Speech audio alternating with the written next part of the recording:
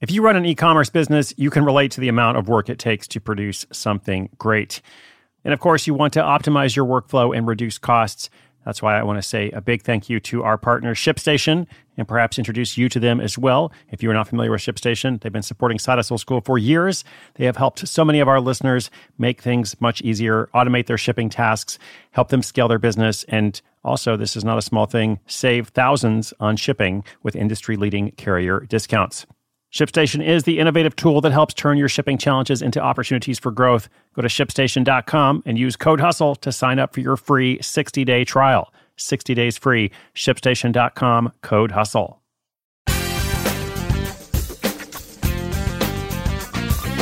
Hello, what's up? Welcome to a brand new week.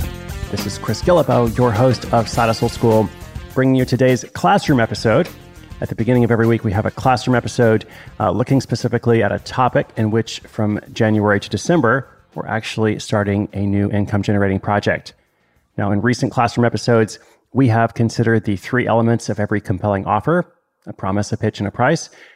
We have looked at some different ways to find time to work on your hustle, a common challenge for many of us, among other things, of course. And this week, I'd like to look at, just get ready, a really sexy topic, or a series of topics, just thrilling, okay? So we're going to look at business licenses, bank accounts, and record keeping.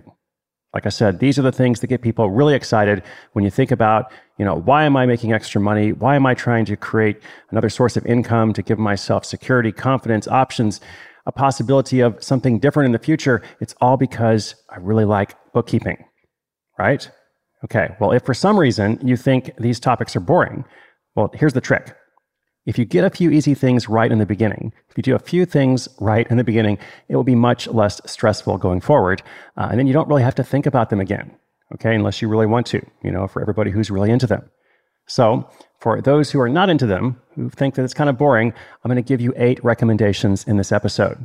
Again, the whole point is to keep things simple so that you can focus on what really matters, besides, of course, bookkeeping. Now, over here in my world, my new book, The Money Tree, comes out in 15 days. I am very excited about this. It's a story of finding the fortune in your own backyard, a very different kind of book, and one that I feel proud of. I really hope that it's going to help a lot of people. And if you have not pre-ordered your copy yet, I'd be very grateful for that. You can pre-order The Money Tree from your local bookstore, from Amazon, from Apple Books, Audible, wherever you get your books. And I just mentioned this because pre-orders help out a lot. They're kind of considered a sign of strength for the book. So it's not very expensive. If you get a chance to pre-order it, that would be awesome, and I'm grateful. But either way, on with the show. Let's talk about you. Now, first things first here, when I think about logistics, all this kind of stuff, I think resourcefulness is your most important skill. Resourcefulness is the ability to avoid getting stuck and to find your path forward. This is the most valuable thing you can learn. And for example, I mentioned business licenses earlier. Well, if you don't know how to get a business license where you live, you go online and you type in business license followed by your state, province, or country. And you'll probably see some information there. Now, I'm not saying it's always that simple. It may depend on your business model and such, but often it is. And in some cases, you may not even need a license. The same principle applies for many other issues you'll encounter. You're not going to be the first person to figure out how to pay taxes on the money you make, right? Many, many other people have been down this road. And also remember, it's a good problem to have if you compare it to the alternative. The alternative is not making any extra money in which you have to pay taxes. So, like my friend Marie Forleo says, everything is figure-outable. This stuff is not that difficult. But I do want to give you a few recommendations that just about everyone should follow. All right, so 8 recommendations. We're going to do 6 practical ones and 2 that are a bit more psychological, but still helpful nonetheless. Number 1, get a bank account that's just for your side hustle. Get a dedicated bank account. There's little to no difference between what most banks call business or personal accounts. The main thing is just to have a separate bank account. Get the option that's easiest for you, and then make sure all of your income is going into that designated bank account. Just makes life much easier later than having to try to separate things when it comes to doing your taxes or potentially turning over your books to a professional or whatever else happens next. If you expect to make income in 2020 or whenever you're listening to this episode, then you should have a bank account. Not too difficult. Similarly, you want to get a separate credit card or debit card whatever's good for you, that you use only for expenses associated with your hustle. And my little bonus tip here, as a longtime traveler, travel hacker, one of the people who originated that concept many years ago, make sure you're earning miles or points for them. There are a lot of small business card offers these days, especially if you're in the United States, where you can earn a lot of miles and points.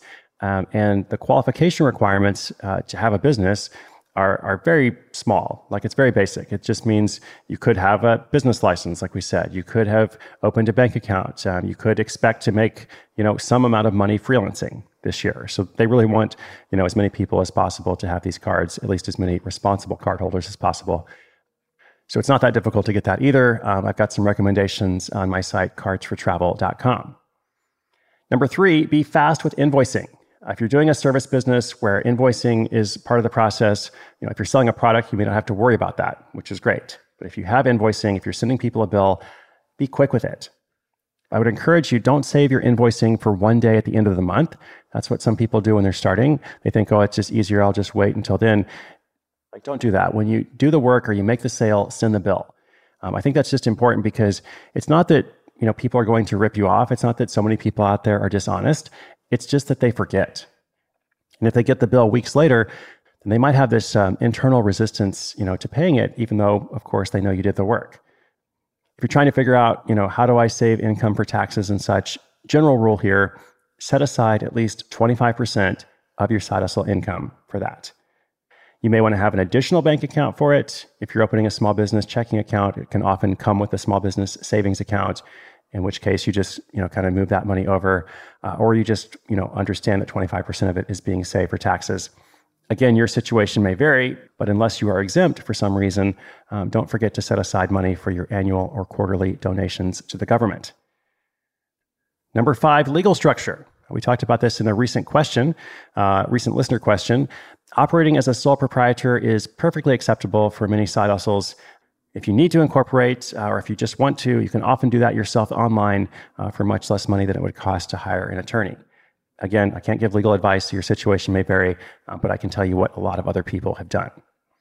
Now, last, in terms of practical recommendations, got 2 more psychological ones coming up, but practical recommendations right from the beginning, set up a very simple accounting system. This should be cheap or free.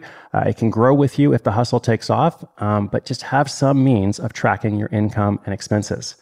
Some people are spreadsheet people. They really like to do it all themselves. That's cool if that's you. Otherwise, check out FreshBooks or QuickBooks or Wave. Just a few options there. And full disclosure, I think 2 of those 3 have been sponsors of the show in the past. But there are others as well, FreshBooks, QuickBooks, and Wave. By the way, Wave is not the same thing as Waze. It doesn't take you on a detour. It doesn't take you all over the city, under the guise of providing an optimal route. I keep waiting for the day when Waze comes out and they're like, actually, we were just messing with everybody. Like, you thought you were going through this fast route by going, all these random streets, but the whole time we were laughing at you. It could happen. You never know.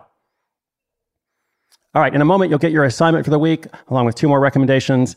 First, speaking of sponsors, I'd like to thank our sponsor today for making this series completely free. So here's a shout out to them.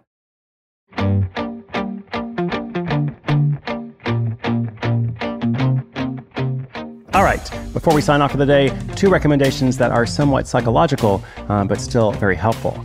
First one, which is, I believe, number 7 of our whole list, is, if at all possible, set aside some kind of dedicated workspace, even if it's a small one, to work on your project, okay? Even if it's a small one in your home or apartment, just a little bit of an area where you go to and you're like, this is my space where I'm working, for my 20 minutes a day or my hour a day or however much time you have. Just create some kind of ritual and modify it as you need. But the idea is to create a pattern and a routine that will just make it easier to work on your hustle. And then also, lastly, once you're making money, pay yourself first. Don't plan to reinvest all your profits in the business. That's not good. You might want to reinvest some, but actually you can ask yourself, if I'm reinvesting the profits, are they really profits, right? The whole point of profits is something that you're going to take for yourself. And getting paid is empowering. All right, 8 recommendations there. We'll include them all in the show notes page. Each classroom feature will also include an assignment. This week's assignment, if you expect to produce income this year from some source apart from your job, make sure you have a dedicated bank account for that income. Part 2 is to track your expenses using one of those systems I mentioned. The most important thing is to find some way to do it that works for you. All right, so make sure you've got your bank account, make sure you've got some way to track your expenses. If you are already well beyond this lesson, good for you. That's great. We're going to keep rolling along. And pretty soon we're going to be delving into marketing, all kinds of things to make money and then to make more money and then to, just create a strong foundation in your business so that you can do all those things that are important to you. Like, of course, bookkeeping, right? Because that's what it's all about. All right, check out our notes for every classroom episode at sidehustleschool.com/classroom.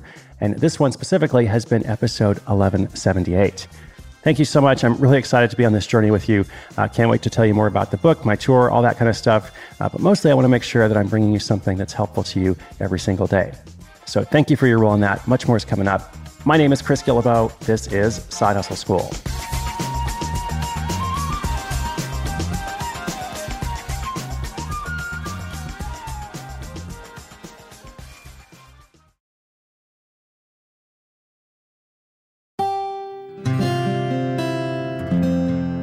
From the Onward Project.